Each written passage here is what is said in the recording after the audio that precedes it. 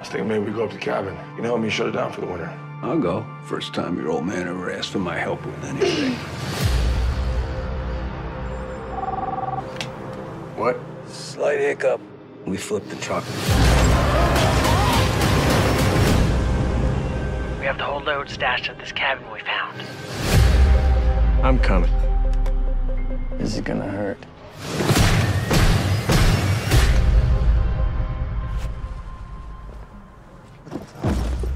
What the hell is that? I don't know. Something's not right. Gear up. You could shoot. What do you think? Hello and welcome back to the B Movie Podcast. I'm one of your hosts, Adam Kautzer, and with me, on my your other co-host, Scott Phillips. And today we're talking, as you guys can see, we're only talking about one movie today. It's going to be a quick episode. I don't even know what Scott's feelings are on this movie because I discovered this movie. As you guys can see, it's 2018's Braven, directed by Lynn Oding, starring Jason Momoa and a bunch of other actors. And we'll get into this in a moment, but just as for a little bit of context, I was searching Amazon Prime, looking for something to watch, and I was like, okay, you know what? Jason Momoa, Mountain Man, doing his thing. Okay, I can ignore it. And then came the problem that I couldn't ignore it. Like the first 10 minutes hooked me, and I'm like, oh shit, I gotta watch this thing. I really have to watch this thing. I can't actively ignore it. And sat there for me, 90 minutes. Just sat there and completely in tuned with this movie. It was exactly kind of like what I needed and what I wanted from a lower budget, but not lower quality, at least to me, action movie. And so I'm going to hand it over to Scott to see what he thought of this movie because I just blindly told him, dude, you need to watch this movie. Don't watch the trailers. Just watch it and see what you think, and we'll podcast about it. Yeah, I really enjoyed it. When you told me what your choice was, I was like, wow, really? Okay. We'll see. I kind of remember when it was on VOD, and I thought, wow, I bet that's bad just because it went straight to VOD. It's just kind of almost like a prejudice when it comes to that kind of stuff. And, as I was watching it, what I was realizing is that the VOD market, like the direct to VOD market or the minimal theater release, and straight to VOD, has almost become like what the action movies of the late 80s and 90s were back then. Absolutely. The springtime and fall movies, the JCVD, Steven Seagal, Arnold Schwarzenegger, like the $30 million action market or the $20 million action market. And this one was one of those ones where I just, like I said, I was just ignoring it. And then there was a point where I couldn't ignore it anymore. And it's an actor that I think that you and I both really love. We've talked about him before on the podcast, and it was when Stephen Lang showed up. Yeah, exactly. And I think my recent, rewatch of VFW, causes you to send up cheers when you see Stephen Lang walk onto the screen. But it's interesting. You mentioned the folks that I was thinking about. You look at Jason Momoa, take away the Conan the Barbarian overlap, and you think initially Arnold Schwarzenegger. Just from build, just from being this big beast of a dude. But as I watched Braven, what I was most thinking about was the Sylvester Stallone one-offs from the late 80s and early 90s. Absolutely. Like your, Cobra and Cliffhanger, and ones where they weren't looking to create a franchise. They were just creating a premise for a one-off action movie, starring a popular action star. But the interesting thing is, I think Jason Momoa has way more charisma than Sylvester Stallone did back then. Oh, absolutely. And I mean, I was a big Sylvester Stallone fan growing up, and I've always loved his stuff. But he can be kind of a one-note thing. And so to me, Jason Momoa has more charm than Schwarzenegger and Stallone and these guys who just played these quiet, gruff, tough guys. But that's the feel of this movie. It's like, because today, basically what exists for action films are, comic book oriented properties, Star Wars properties, big sequels or big reboots, and you just don't find this kind of film out there all that much anymore, especially not in theaters. No, absolutely not. And I think you really put a fine point on it with Jason Momoa, is that like it's the Stallone one-offs. But like you said, Momoa is a better actor than Stallone is, and he actually he cares. Like that's the thing I loved about this movie, is that he wasn't on autopilot. None of the actors were. I mean, like the great part is that they got a really good, I love Garrett Dillahunt, and to see him show up as the main bad guy, but be like in Cliffhanger, he's like every bit the equal of Jason Momoa. And at every turn, he's not acting stupid. He's actually doing like the things that you want to see a villain do in a movie. It's kind of great that they just kind of took this lo-fi premise and basically, I guess at this point we should actually talk about the premise, which Jason Momoa plays, of course, the title character Joe Braven, and he's literally a lumberjack. He's this guy who cares about his wife. He has his dad staying with him who has some medical issues.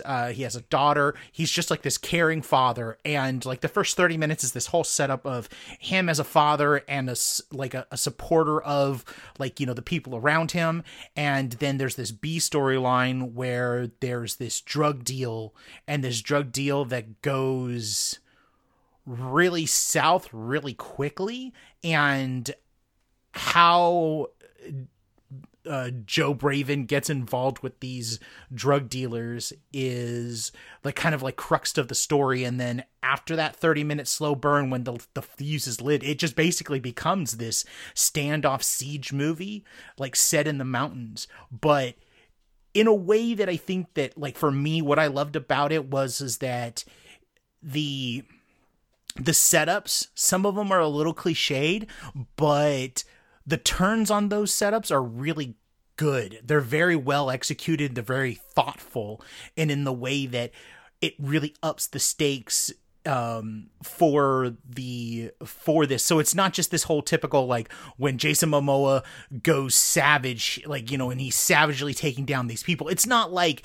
this whole thing of First Blood where they shouldn't have messed with him. It's there's this sense of, I hate to use the word reality because this is not a reality-based thing, but it's there's a smartness to the way it's done so that you're rooting for him and you don't always think that he's going to get out of something unscathed. Yeah, no, exactly. And, the interesting thing, the thing that really kind of compared to me to the Stallone one-offs is, and there were other stars with similar type things, Schwarzenegger, Bruce Willis, folks like that. It always seemed like they put this character within an industry or within an environment, and then that special set of skills, to lift a quote from Taken, winds up, of course, impacting the story. So it's not a fluke that, Sylvester Stallone is a mountain climber and Cliffhanger. It factors completely into the story. And so it, ceased to be a surprise. It's what is this character's profession? Oh, well, clearly this is going to factor in. And so this was kind of in that tradition. It's it's not a fluke that, he's using hatchets and axes and, his knowledge of the wilderness and all of this kind of stuff. So at the beginning, we're setting it up with him being a lumberjack, and you just know that, this thing doesn't end until there's some showdowns out in the woods, and you are correct.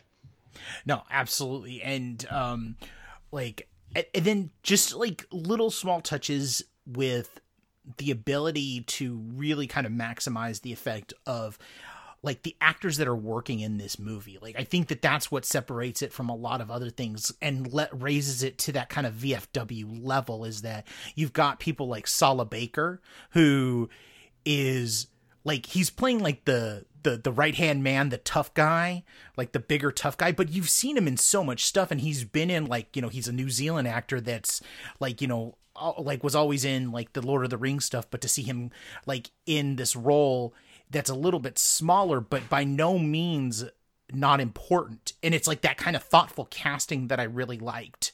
I was excited to see Zane McLaren, yes, who played the Native American, who was in Dr. Sleep. He amazing in Dr. Sleep. Yep, and you know, and the funny thing is, for those of us who were Longmire fans, you know, he was the head of the tribal police force in Longmire for every season. Okay. And so it's funny then to see him go bad guy. And in fact, you know, you would kind of think, seeing some of the movies that he has been in, that, you know, it figures the Native American guy's, you know, one of the bad guys. But the nice thing about his career is, you know, flip over to Longmire and watch 6 seasons of him being one of the good guys. Absolutely. And and so that makes it, you know, interesting. But I love him as an actor. Wasn't he in Bone Tomahawk? Yes, he was. He was. Yeah, I thought so. He was also in. Like if you watch Westworld, he was also in Westworld. Gotcha. Yeah, I mean, so I really like him. It was a great collection of, you know, character actors and kind of great faces, all put together. And I really enjoyed the spin that they gave Stephen Lang's character. Yes. You know, to be kind of a diminished capacity. And so it wasn't like, you know, he just all of a sudden springs to life and goes full badass and takes everybody out and he's perfectly fine. They stuck with the limitations that they had placed on his character at the beginning of the movie. And so I thought that was really kind of an interesting thing to see him play, you know, something different for him to do. Yeah, and it also gives like Jason Momoa the okay to like emotionally emote. Like it's like this, it's this kind of interesting, it's this interesting dynamic where they're playing with like a father and son story. But it doesn't, it's never hokey. Like to me, like the entire time I'm not watching it and I'm going, oh gosh, and I'm rolling my eyes. Like that first 30 minutes, it's all about like, you know, Braven and his family, but it never feels like, oh God, when am I going to get to the action? It's just like you're watching this unfold and you actually begin to really care about the characters, and especially the family unit, the Stephen Lang's character, even his wife, Jill Wagner, who has probably the most unexpected moment for me in the movie. Like when she's almost captured and then she does what she does, I was like, oh man, like I like this movie a lot and I like what it's doing. Yeah, no, absolutely. I mean, the had this been a late 80s, early 90s Stallone or what have you standalone film, wife would have been in jeopardy, kid would have been in jeopardy. They would have basically been helpless. And instead you have, you know, the female characters with capabilities, you know, the ability to fight back or having skills of their own that they've gained over the years that help them to fight back. And so it didn't become one of these, you know, we've got to go rescue the helpless women kind of thing. I mean, he dispatches the daughter on a mission of her own to go round up help, and she has some peril that she has to deal with by herself. And then mom kind of goes, you know, Katniss badass exactly when she's called upon. So I thought that was a cool touch as well. It's like taking those films from the late 80s and early 90s, but giving them a modern spin. And honestly, the end result is it makes it more unpredictable.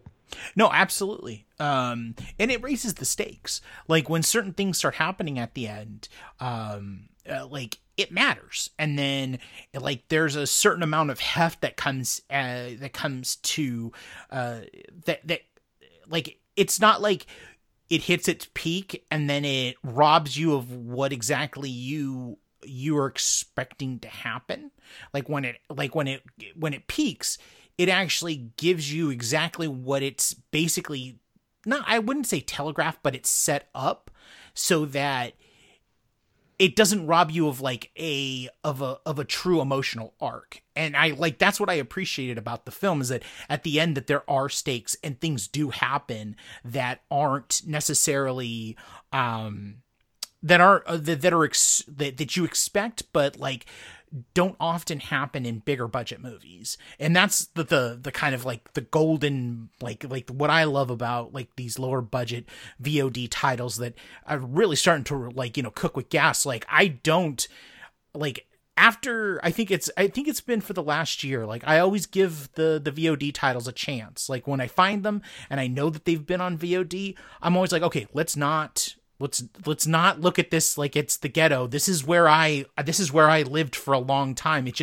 It's done differently now. Like we've talked about before, about how the model has changed, and you put it like really succinctly at the beginning with the fact that if you're not a Star Wars movie, a Marvel movie, or some kind of IP, you're not getting a four wall. You're not getting a release. You're going to be on VOD. I mean, you know, even something as popular as VFW, we talked about and how much fun it is.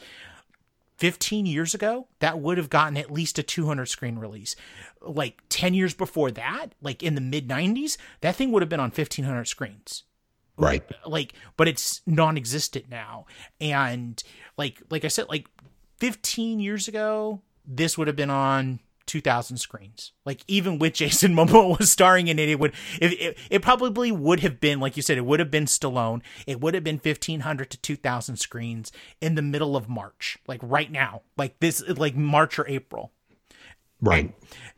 No, exactly. And, you know, one of the things that I really enjoyed about this movie, and I think you don't really necessarily realize it or give it much thought until you see it, is the reduced number of kind of threats in the film. Yes. And what I mean by that is when it's like one big teeming horde against another big teeming horde, at some point, yeah, you can kind of revel in the visual effects of it all and the spectacle of it all. And, you know, maybe you're seeing it at IMAX. But at some point when you're dealing with Lord of the Rings movies and Star Wars movies and Marvel movies, as much fun as they are, that big, huge scale just doesn't have a whole lot of emotional impact. No. It's just you're watching these big, huge action extravaganzas while just a bunch of faceless, nameless characters and extras get rubbed out. And then after it's all over with, we actually get back to our protagonists and antagonists and our main characters and then try to further the story. It's almost like an interlude in the movie that we have these big action set pieces and then we kind of get back to the storytelling.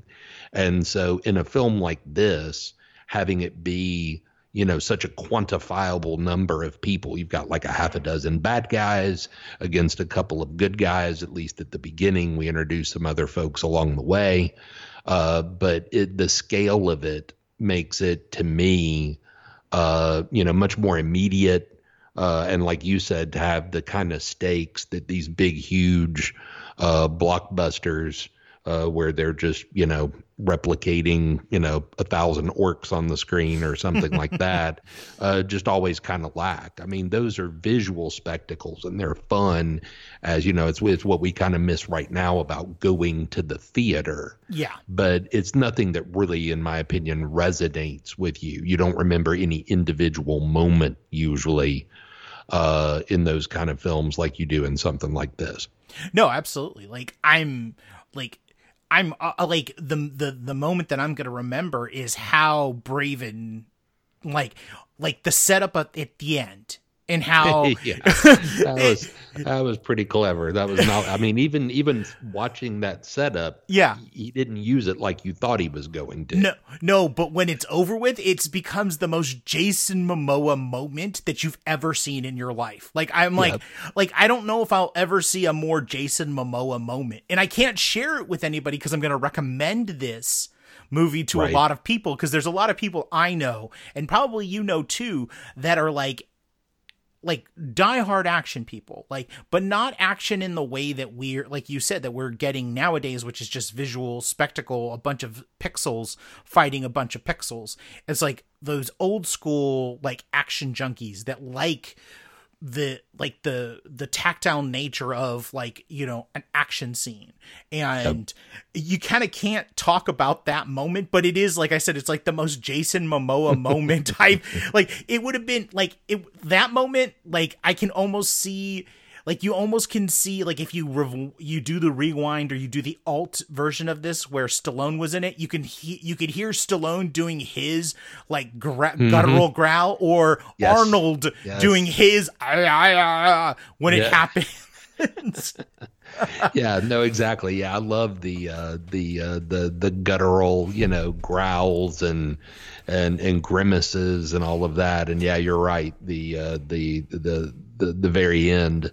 And what takes place definitely maximizes that. But, you know, at the same time, and as a kid, I always dug it in Stallone movies and Schwarzenegger movies because, you know, you felt like something that should hurt really hurt. Absolutely. As opposed to somebody just kind of dusting themselves off like, okay, well, that was a fun knife fight or whatever. You know, it once again, it felt like it had, you know, stakes and consequences. And, you know, sure, you could say that, you know, they took, you know, untold amounts of punishment or whatever. And gee, that's fake and all that kind of business. But, you know, I mean, hell, it's a movie. What do you expect? What I found interesting is that it's like a combination of, like, and I don't mean it in this way that I think that people would think literal, but it's like Die Hard in the way that how Bruce Willis is continually beaten up, and you kind of feel it. That's kind of like the way that the Jason Momoa character, there's certain moments, like especially towards that last 30 minutes where he's just punished, you know. Yep. And he sells it. He sells it like I feel like of all of the guys, like of the three titans of acting of the 80s and 90s, I always felt like Willis was the one that made it hurt the most, though Stallone was a close second. Right. You know, Stallone was always a close second, and I always felt like they always had like this one-upmanship game of who could make the gnarlier, like, wound or macho wounded sound. Exactly. And Momoa definitely in this film is in that kind of mode. But in the kind of modern era, it's not funny or anything like that. I mean, this movie is not. It's fun, but it's not funny. Yeah, and the one thing that it's also not is stupid. Yeah. You know, because I mean, you so often will use the phrase, I'm just in the mood for a dumb action movie. Yeah. And so I think you would actually have to kind of remove the dumb from it. You know, say I'm in the mood for an action movie and this is a good choice. But that was what I kept waiting for.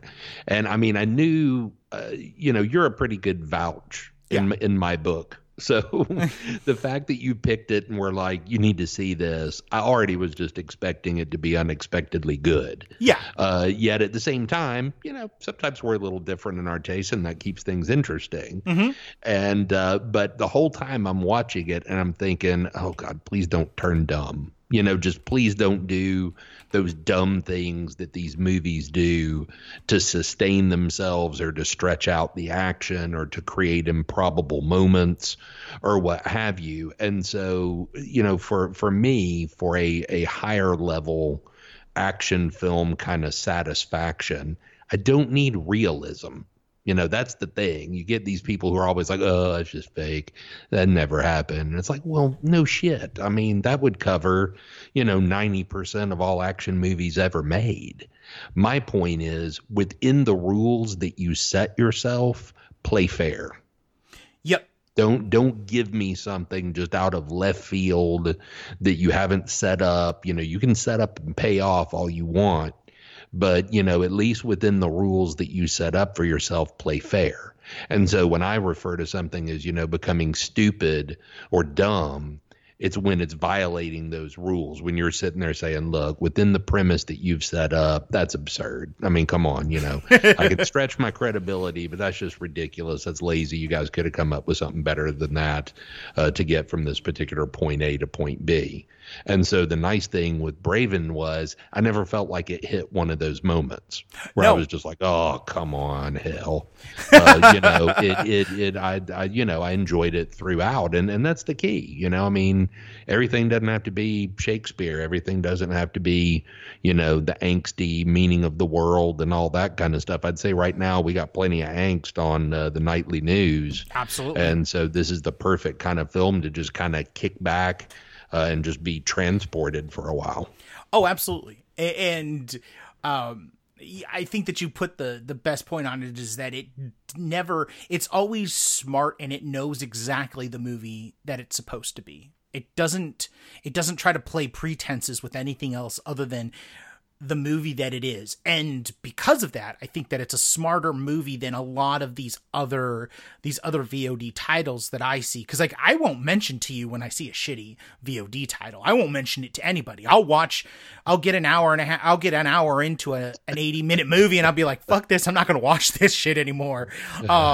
So it's, I have to go through a lot of crap to find some really good ones, but this was a really good one. And like I said, it's on Amazon Prime and I cannot, I can't recommend it enough, especially if you're just looking to escape, because it does exactly what you want an action movie to do.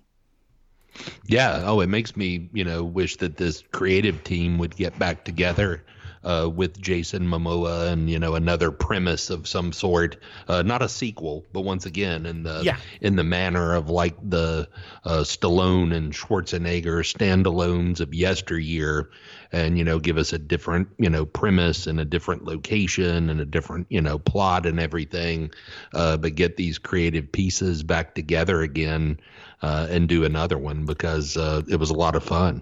No, absolutely. And that's my hope is. That's what my hope is that when Momoa has that lull in his schedule that isn't caused by this whole pandemic shit, is that he's able to get back together with these guys. Because from what I understand, I mean, he produced it. All these guys are people that he's worked with before, and he really trusts and likes. The director is actually kind of like Chad Zielinski. He's a guy who comes from the stunt world, second unit director, stunts on things like Inception, Dark Knight Rises, both Equalizers. So like it's stuff that is quality, and then the stuff that he's doing in the way of like directing stuff, it's middle of the road stuff, but like middle of the road is not bad, especially if you're waiting for your next big thing. Yeah. And as far as, the directing goes in this film, I think that background of the director shows, because the action sequences are very assured. There's not a bunch of editing cheating. There's not a bunch of, quick cuts and the camera spinning around all over the place and then it's over and you're like, what the hell just happened? It doesn't cheat you on the action. Also at the same time, and one of the things that I appreciate a lot is it doesn't belabor it either. The fight scenes that go on and on and on, and it's like, yeah, it's fun for a while. And then at some point you're kind of like, hey, time out. Can we have the movie go somewhere else? I get the idea. And you feel like it's probably just a matter of they didn't have enough budget to have that many different locations and camera setups and everything like that. So they're just stretching because they need to stretch. And so this movie, never does that. And so I think that it's a good combination of character moments without getting sappy about them, and then very assured action filmmaking when you're away from the character bits. Yeah, no, absolutely. And I think that that's just the perfect way to end it. People definitely should seek this out. Like I said, it's on Amazon Prime, so it's free. And it's 90 minutes. It's not even like it's a long movie. Like you have to belabor through it. It's just a good gut punch of a movie. No, it doesn't play long at all. I mean, it's possible, believe me, much like you are with the VOD quality action films, I tend to be with horror films. And so I have sat through many an 85-minute movie that felt like Lawrence of Arabia. Yeah. And, and the bottom line is, it moves. I mean, it's well paced. It doesn't really lag even within its 90-minute runtime.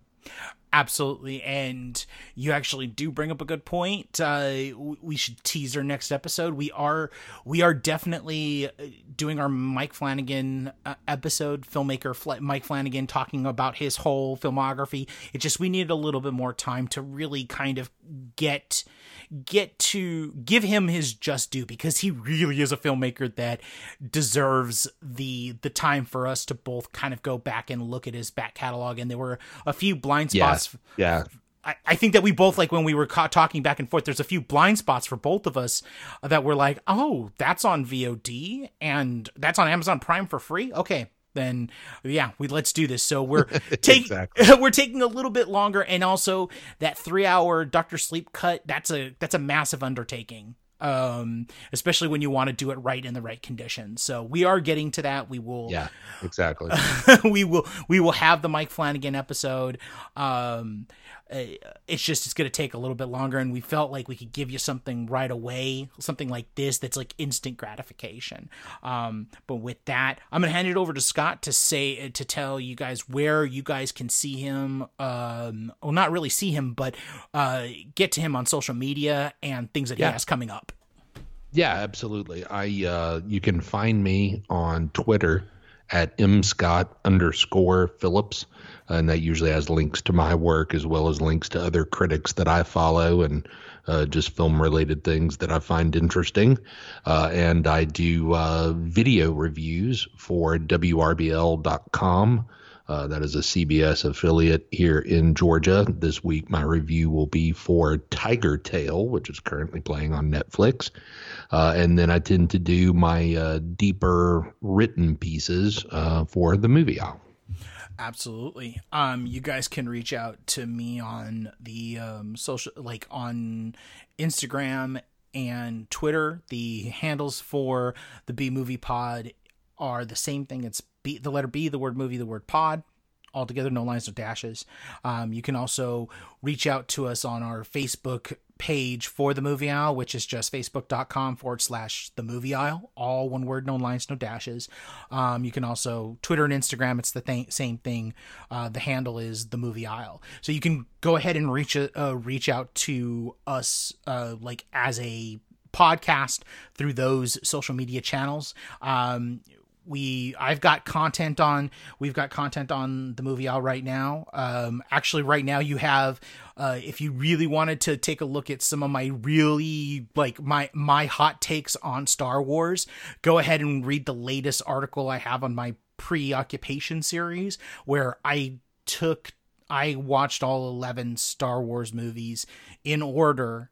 And because they're all on UHD 4K discs, and I basically just talked about how I really felt about the movies. So there's going to be some really massive shit talking in there. So if you want to see that, you just go to you can go to the Movie Owl and read that article. I suggest that you do, because I actually also review the picture, which is really important with that UHD set, especially because it costs close to $300. You may want to actually read my article before you invest in all that money into those discs, because I have a few.